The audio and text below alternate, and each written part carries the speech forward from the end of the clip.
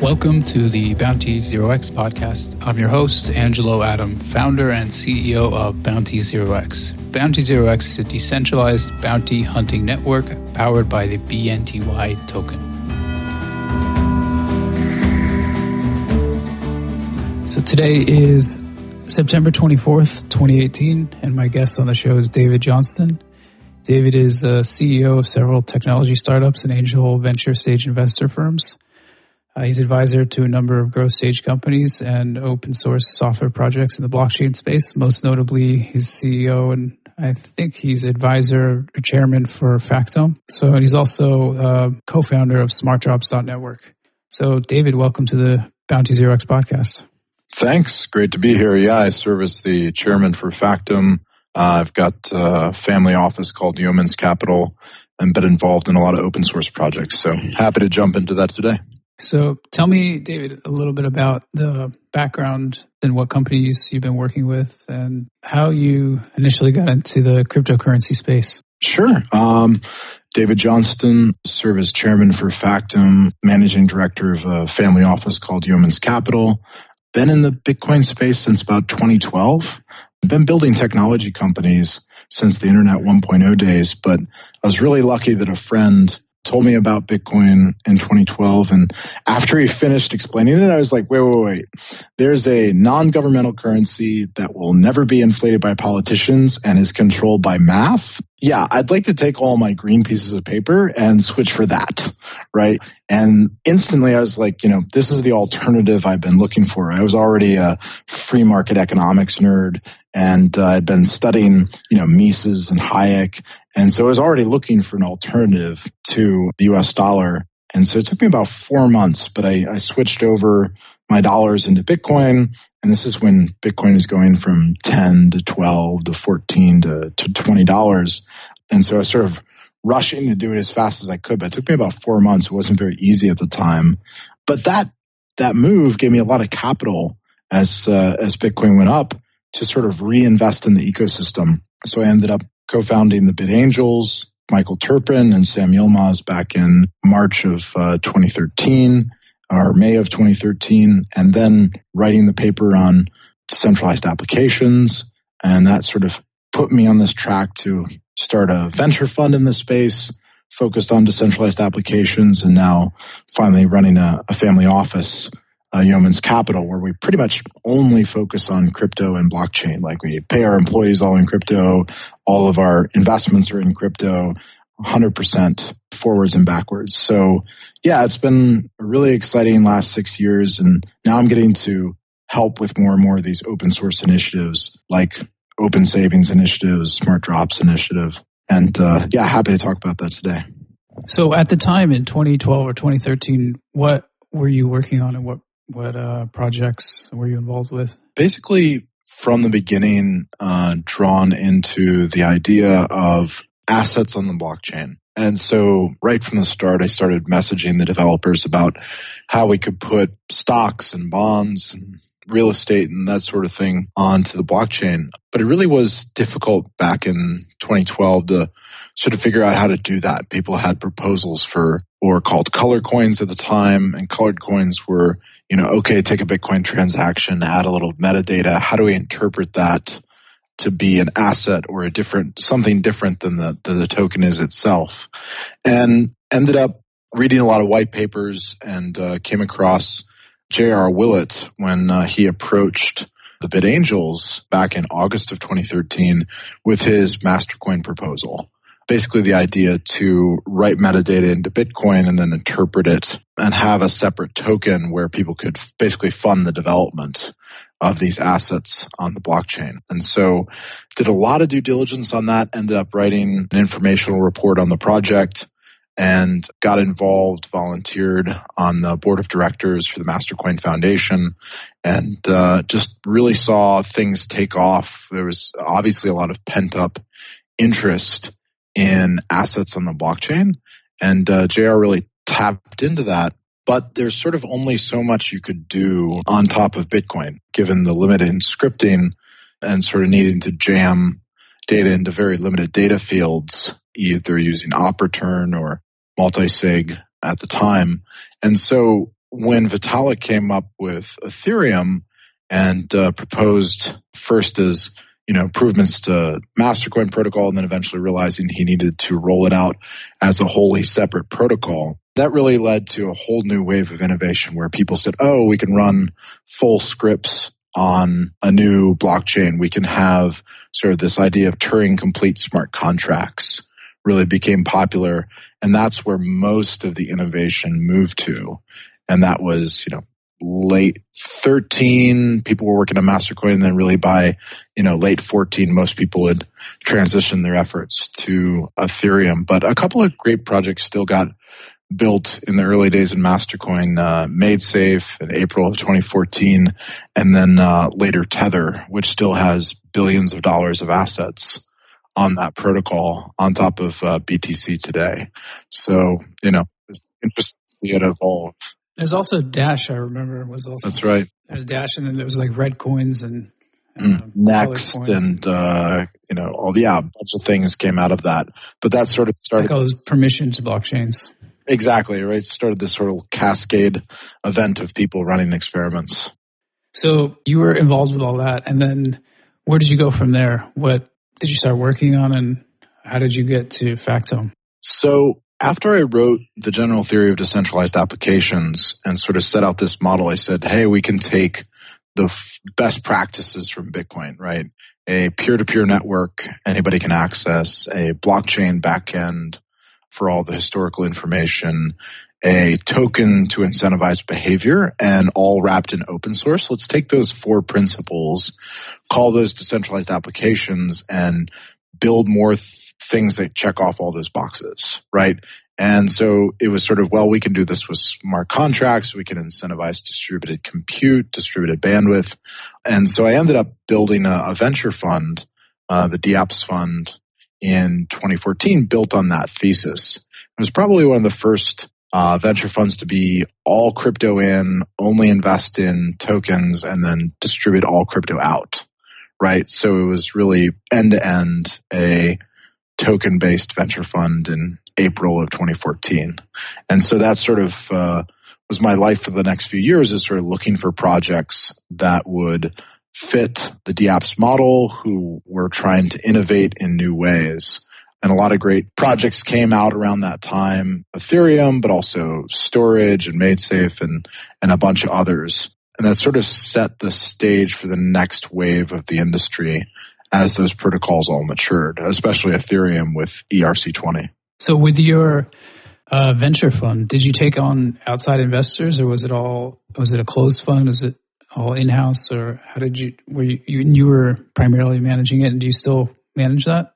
It was a small fund. It was really a couple of close friends and partners that were all invested in crypto already. It's sort of the BitAngels model, where we're all Bitcoin nerds and we wanted to reinvest our Bitcoin in Bitcoin companies and get Bitcoin projects. But no, that was a 2-year vehicle. So that ran in 2014 to 2015, and we distributed the tokens out to all the partners. And from there, I had become the chairman of Factome. We were the first investor in there in 2015. And I sort of saw the big problem that we needed to solve next is scalability. It was clear that, the mainstream was headed towards blockchain, but blockchain scalability wasn't ready for the mainstream, right? I mean, Patrick Byrne was starting to talk about putting Wall Street on the blockchain in his quest to disrupt old institutions like the DCCC. And really take stocks and all those traditional assets and put them on the blockchain. But Bitcoin can handle 7 transactions a second, which translates into 300,000 or 400,000 transactions a day. And you go talk with these stock markets and big banks, and they're doing billions of trades a day, right? And so it was clear that we needed more scalability. And what I saw in Factome and with what Paul Snow invented was the ability for that technology and its data-first approach to handle much larger volumes of information and anchor them to a blockchain. Bitcoin and Ethereum today are where Factom puts its anchors and basically extends all the security, immutability, timestamping from these big public ledgers to all of the data that is published on Factom.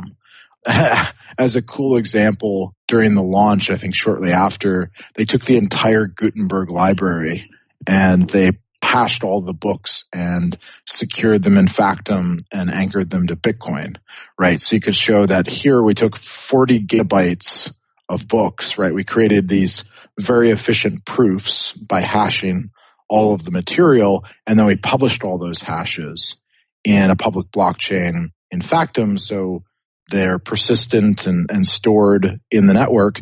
And then we took that proof and we put it into Bitcoin and backed it up even more, right? And so in a few hours, we had anchored more information to Bitcoin than had been published in the entire history of Bitcoin, if you will. And so that was sort of a cool proof point that they could handle. This was a way where you could handle very large amounts of information and still get all the advantages of publishing it on a blockchain. So we delved a little bit into your background, but that's only because we wanted to. The primary, this episode is really focusing on your current project, your newest project that you're working on, which is SmartDrops.network. So I wanted to give our listeners a little bit of background about your involvement in the blockchain space, but I also want to focus on what you're working on now in the most recent project, which is SmartDrops. So SmartDrops the goal of SmartDrops is to build communities with targeted token distributions.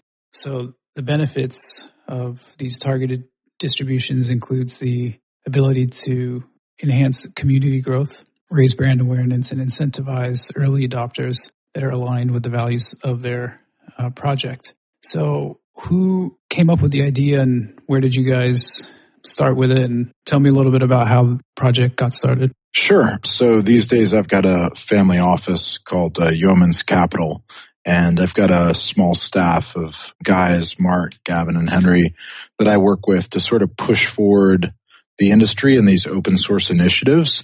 And what we saw was the market had evolved from Bitcoin in 2013 is all about payments.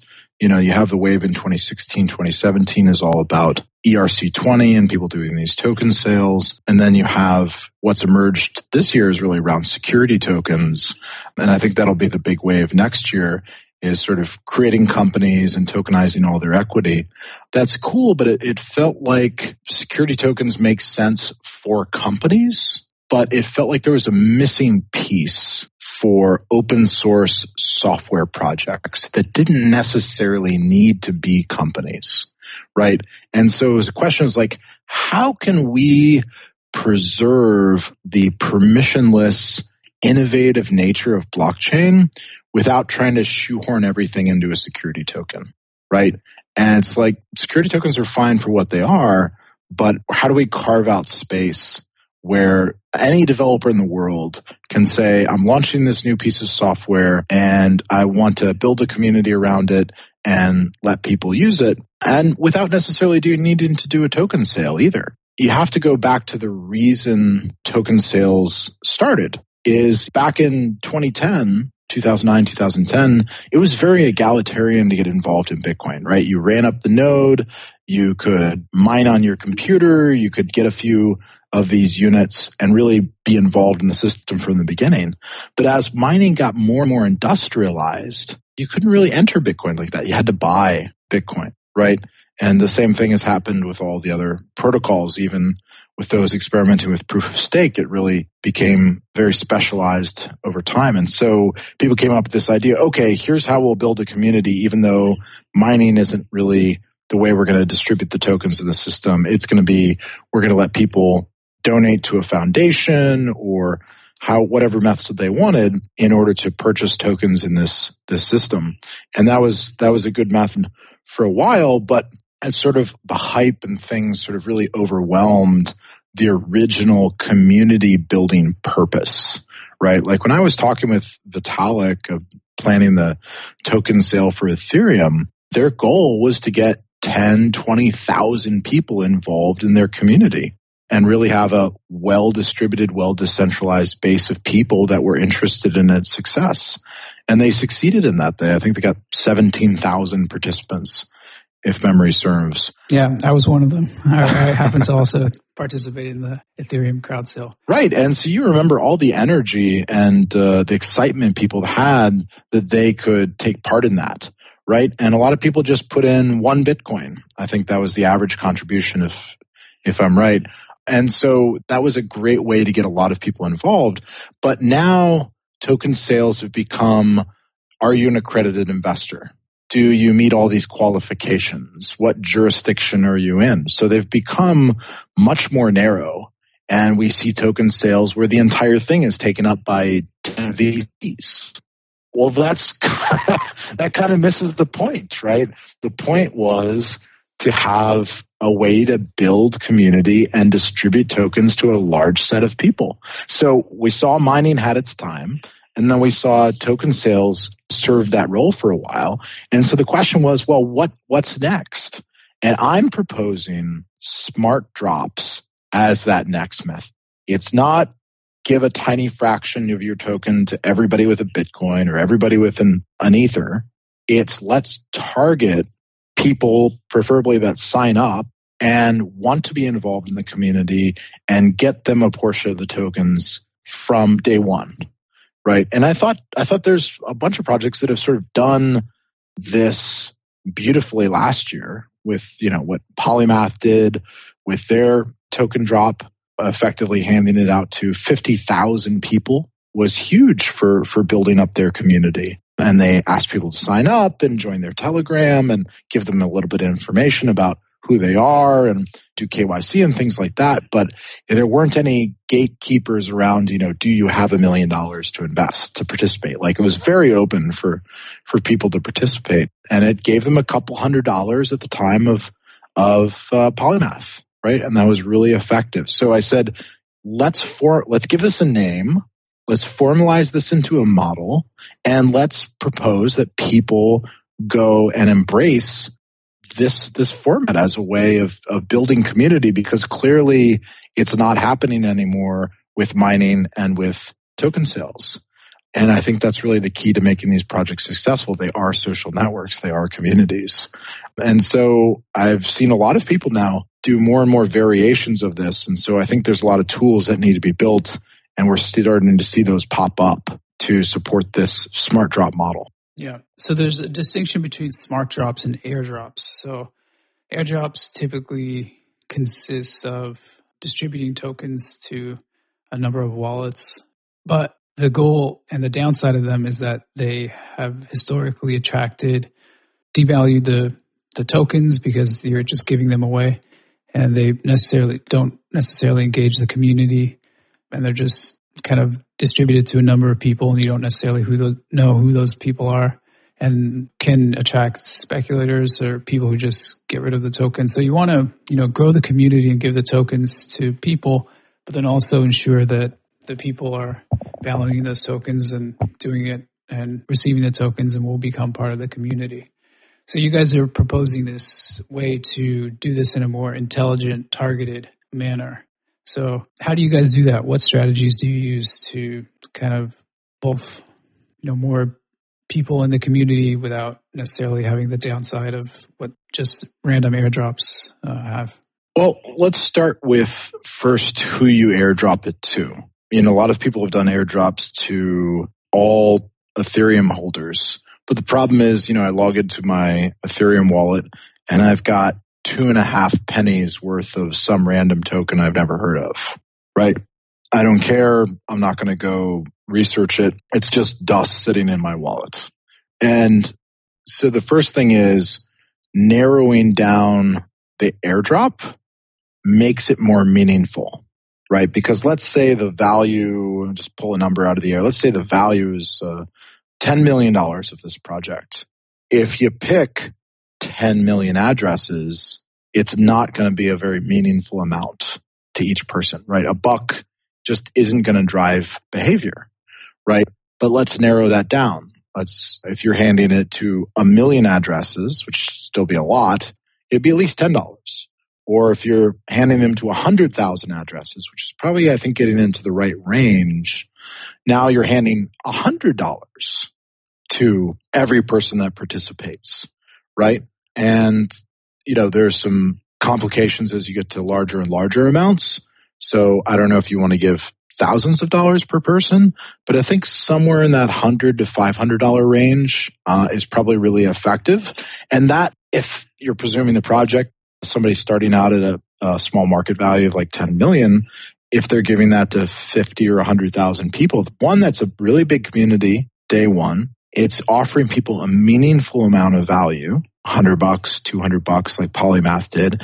And now I really care. And now it's a meaningful amount. And if I signed up for it, then I heard about it. I know other people that are interested in it, because I heard a lot of the way people heard about it is just, spread news about the airdrop that Polymath did spread like wildfire.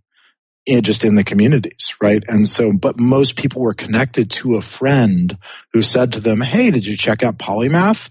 Oh, and they're doing this token drop thing. You should sign up. And so you had a much deeper level of social connection.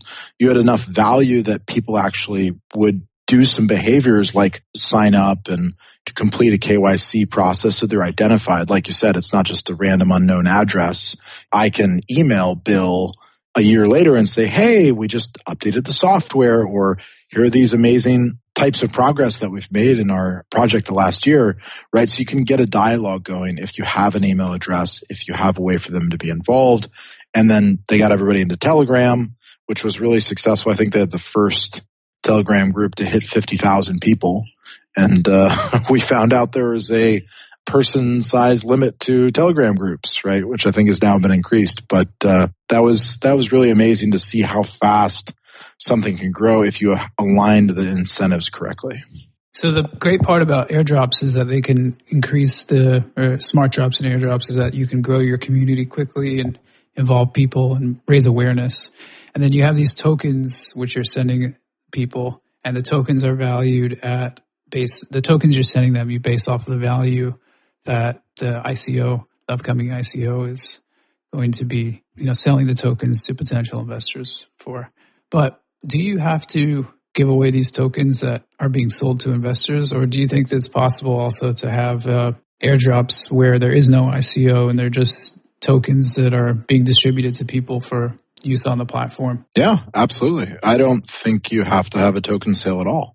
I don't think you have to presume that they're being sold to purchasers. I mean, it all depends on the type of project it is. But I don't think you have to have the presumption it's going to be sold at all. It has value if it's built in as a utility that accesses the piece of software that's built, right? And I think the market will naturally come up with a price as soon as those tokens are in circulation, and the market doesn't care whether they were sent to 100,000 people that signed up or they were sold in a token sale to 1,000 people. At the end of the day, the question is the software valuable?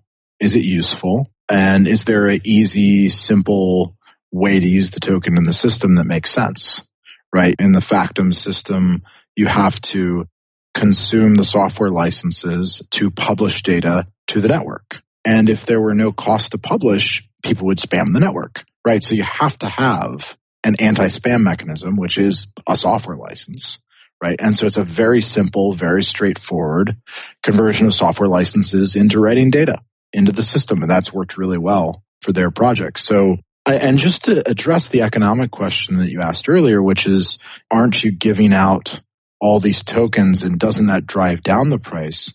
I would actually propose that it's massively additive to the market and to the community. Because if you think about it in the context of a software company, you have the cost of customer acquisition. How much money do you spend advertising your product to get one new person to sign up? And say that's $5, $10, whatever it is. And then you have the lifetime value of a customer, which is hopefully higher, let's say $50 or $100, right? And so if you think of a smart drop as your cost of user acquisition, and you say, I'm going to spend $50 or $100 or $200 on each new user, and I believe that by selecting the right people, the lifetime value of each of these users is going to be $500 or $1,000. There have been a few studies that have been done, but if you look at the studies that are out there, a value added per new user in a crypto community is huge. You could basically look at wallet downloads versus market cap, and they're only 30, 40, maybe 50 million wallets in the Bitcoin and Ethereum ecosystem, and they have market caps of tens or hundreds of billions of dollars, right? So there's this huge multiplier with having more people in the community, and this should be really intuitive. If I told you, hey, there's a new startup and they have 4 users, or hey, there's a new startup and they have 100,000 users already, you could tell me very quickly which one is more valuable, right? It's the one that's validated their software with 100,000 users. People are using it and getting real value out of it. That's obviously the more valuable project. And it just keeps growing from there, right? Imagine Facebook was open source and you forked it tomorrow. You could fork the software, but you couldn't fork the social network effect, right? So you'd have everything Facebook has, but you'd have 2 users on it, or you could have the one that has 2 billion users on it. Obviously, the 2 billion version is a lot more valuable. So I think it can actually be additive. People think about these as free tokens and inflating the supply, but as long as your user acquisition cost is lower than your total user lifetime value, you have a massive upside. So then the companies who are in the space want to grow their user base, and Smart Drops can assist them with that because they have a suite of services which they can offer to projects to help them grow their user base. So tell me a little bit about the features that you guys will offer. So targeted to certain investors or participants or whoever, the folks holding the airdrop are, seeking to target. So you have like this layer of features because anyone can do an airdrop. You just look at all of the wallets and then decide which ones you want to send them to, write a smart contract. So the additional services that you guys can make it user-friendly. And tell me a little bit about the other kind of add-on services that you guys can provide through the platform that will make companies in the space who are starting, launching a token and want to, grow their user base or grow their community or add registrations or downloads to their platform. What going and using Smart Drops can bring them versus just holding airdrop on their own? So you can sort of think of Smart Drops as a model, right? And that's why I wrote my Medium post and released it very much in the style that I did with the general theory of decentralized applications, right? And as opposed to building a platform that did dApps, I encouraged a whole ecosystem of players. So if you look at the post I put on Medium, we list lots of great tools that people can use to put together a smart drop, right? There's earn.com and coinlist.co and TRM and Abacus and XPO network. And there's all these tools emerging to do your tracking, do your KYC, conduct sort of the analysis of who you want to drop these tokens to. I don't think there'll be one platform.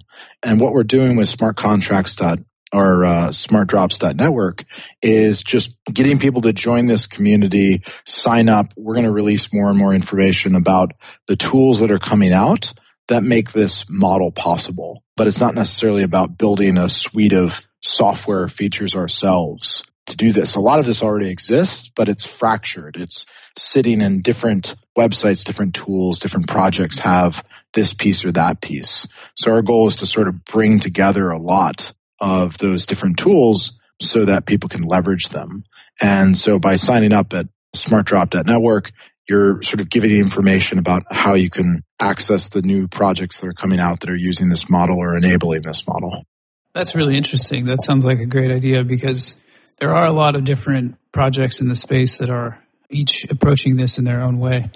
And it's challenging because, as you said, it is fractured. And so a way to combine all of that into one place seems like it would add a lot of benefit to people out there who want to try to earn some tokens and don't know how or want to build their community. So what is the platform and the service that you guys are offering going to look like? Is it going to be something where users could just sign up and register and use the platform, or are you guys looking at this from a different angle? We think there's a lot of good services that are coming together that enable different parts of a smart drop, whether it's curating lists or offering sort of ways to check identity with KYC, know your customer. So there's all these pieces out there. And like we talked about earlier, the ecosystem is really fractured. So our goal is really just give people a place to come to the website to sort of see all the different tools that are out there. And if people want to reach out to us, we have partners all over the world that do different parts of this process, and we can put them in contact with the right people. But we're not necessarily going to release a piece of software that does all that. We think there are good tools and good pieces of software out there today. What we can provide is a lot of intelligence about who the best players are, where the best tools are. And that's why we made this open source post and an open idea that we want to just share with the community and really encourage more people to adopt this model. More than anything, what I want out of this is when a developer comes up with a new idea for a protocol or a piece of software, they ask themselves the question, should I do a token sale? Should I do a security token, meaning start a company and build the software under that company? I want there to be a third option where they say, well, I'm just going to release this to the community. We'll see who signs up. We'll naturally, organically build a lot of interest with people, and the token can be released without a sale, without a company, without any barriers to adoption. And that's sort of the third option that I want people to think about is you don't have to use a token sale. You don't have to create a company. There's still this permissionless world in blockchain where you just create new software and release it to a community and, have people sign up. And if what you're building has value, then people will get excited about and they'll use it. Right. And that's just a very natural process to me. That sounds good. So why don't you tell us a little bit about the Open Savings Initiative that you guys just recently launched? Sure. So this is really exciting. This is something I've wanted to exist ever since I found out about Bitcoin in 2012.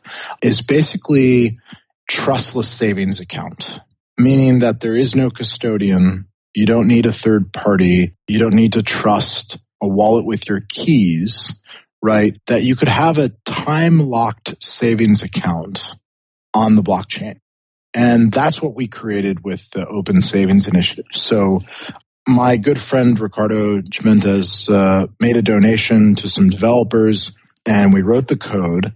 And basically what it does is leverage the time-locked addresses on Bitcoin and Bitcoin Cash.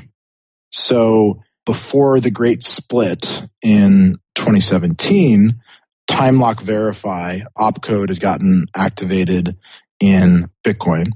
And so it's now in both forks, right? And basically what it lets you do is set a time parameter for a transaction. So you create a transaction and you say, end lock time until 1 year from now, right? And you form that transaction, but you can't, you could broadcast it to the network, but it wouldn't be valid until you broadcast it after that time parameter has been reached. So imagine all the things you can do with this. Let's say you want to make sure that you don't incur short-term capital gains, which are much higher than long-term capital gains in the US. So you want to wait at least 1 year before selling your crypto in this address. So you lock it for 1 year and 1 day.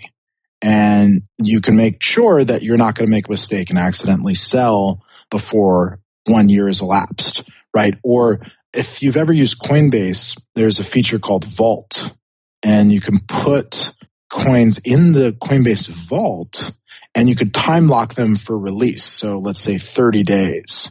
And the idea is it's a security feature. If your account was ever compromised, the attacker could request withdrawal of all your coins, but if they're time locked in the vault, the request will be delayed by 30 days, right? And so you can sleep well knowing that even if your account got compromised, they wouldn't be able to withdraw the funds because you'll be able to recover your account before that 30 days has elapsed and you can cancel the withdrawal.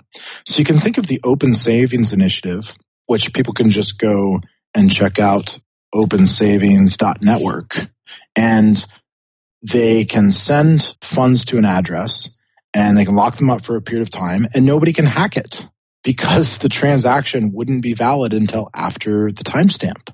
If you think about long-term savings, like Social Security type, I'm going to retire on these funds, what you need is to remove the temptation to sell those coins, the temptation from yourself, right? And this is sort of why social safety nets exist. Is it's really tough not to be tempted to want to dig into your savings, from time to time. But you also want to have a nest egg when you're 65, 75, you're ready to retire. And so what you could do is lock it up for 20 years, 30 years, whatever amount of time.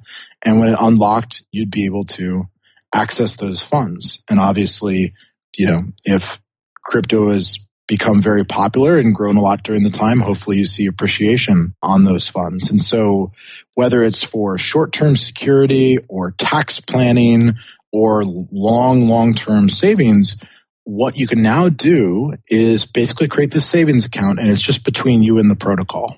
Nobody else is involved. So this code is live right now. You can go to opensavings.network.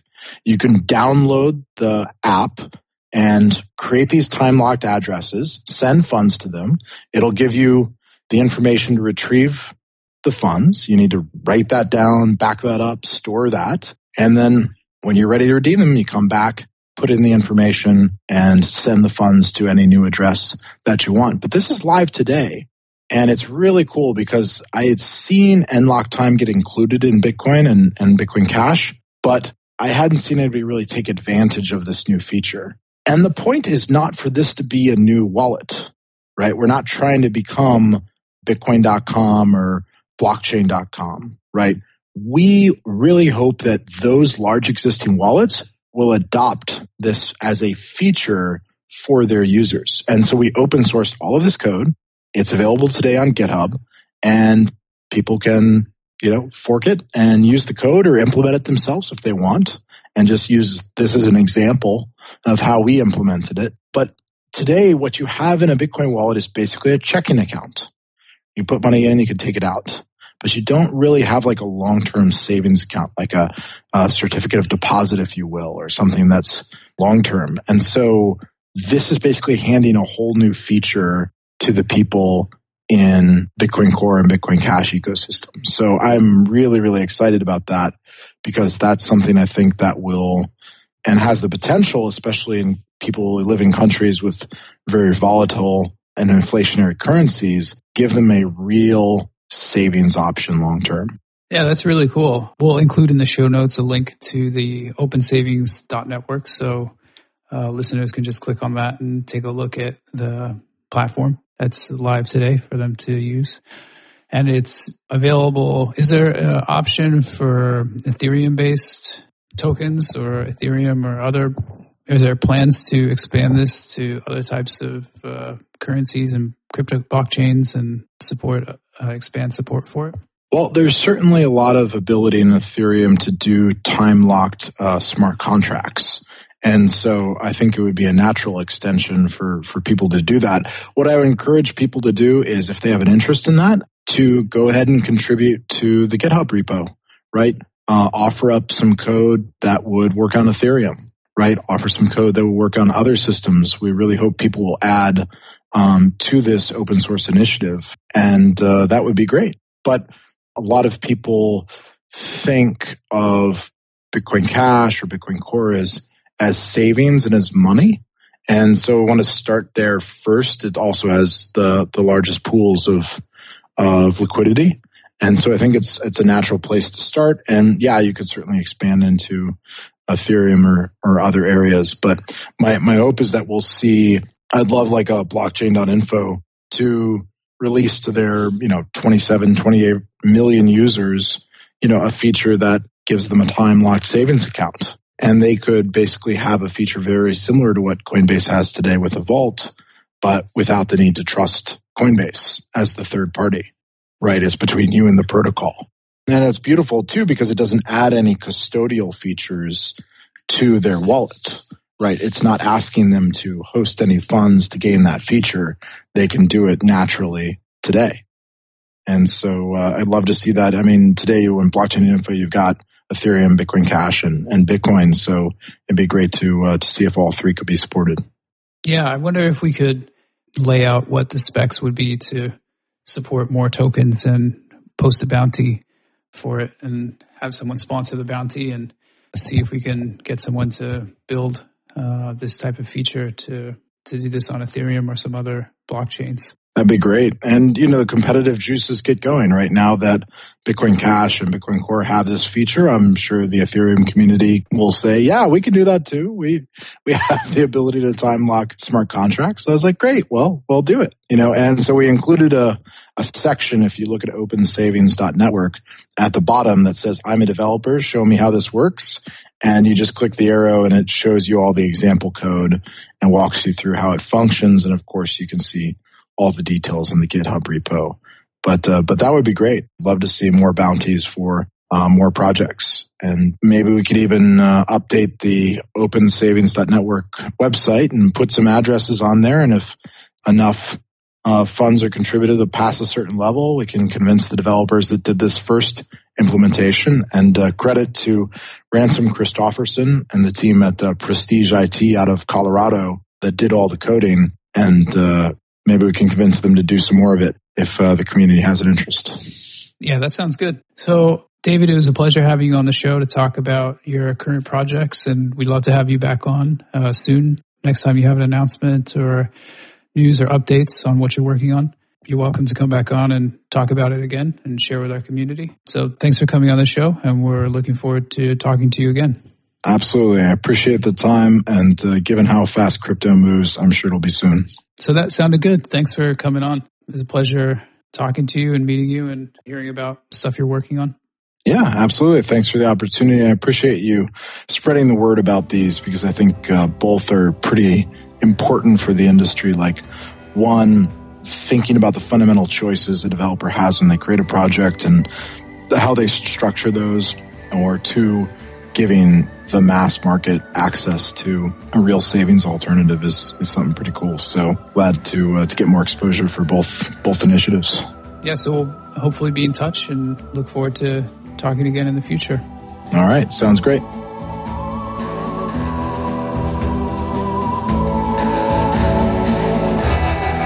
Thanks for listening to another episode of the Bounty Zero X podcast. Please remember to subscribe to our podcast below. Check out bountyzerox.io, the #1 bounty hunting platform where you can complete work and earn cryptocurrency. Please consult your professional financial investment and tax advisors before making any investment in initial coin offerings. Bounty Zero X does not provide investment or financial advice and does not endorse or recommend investment in any ICOs advertised on the Bounty Zero X podcast or website.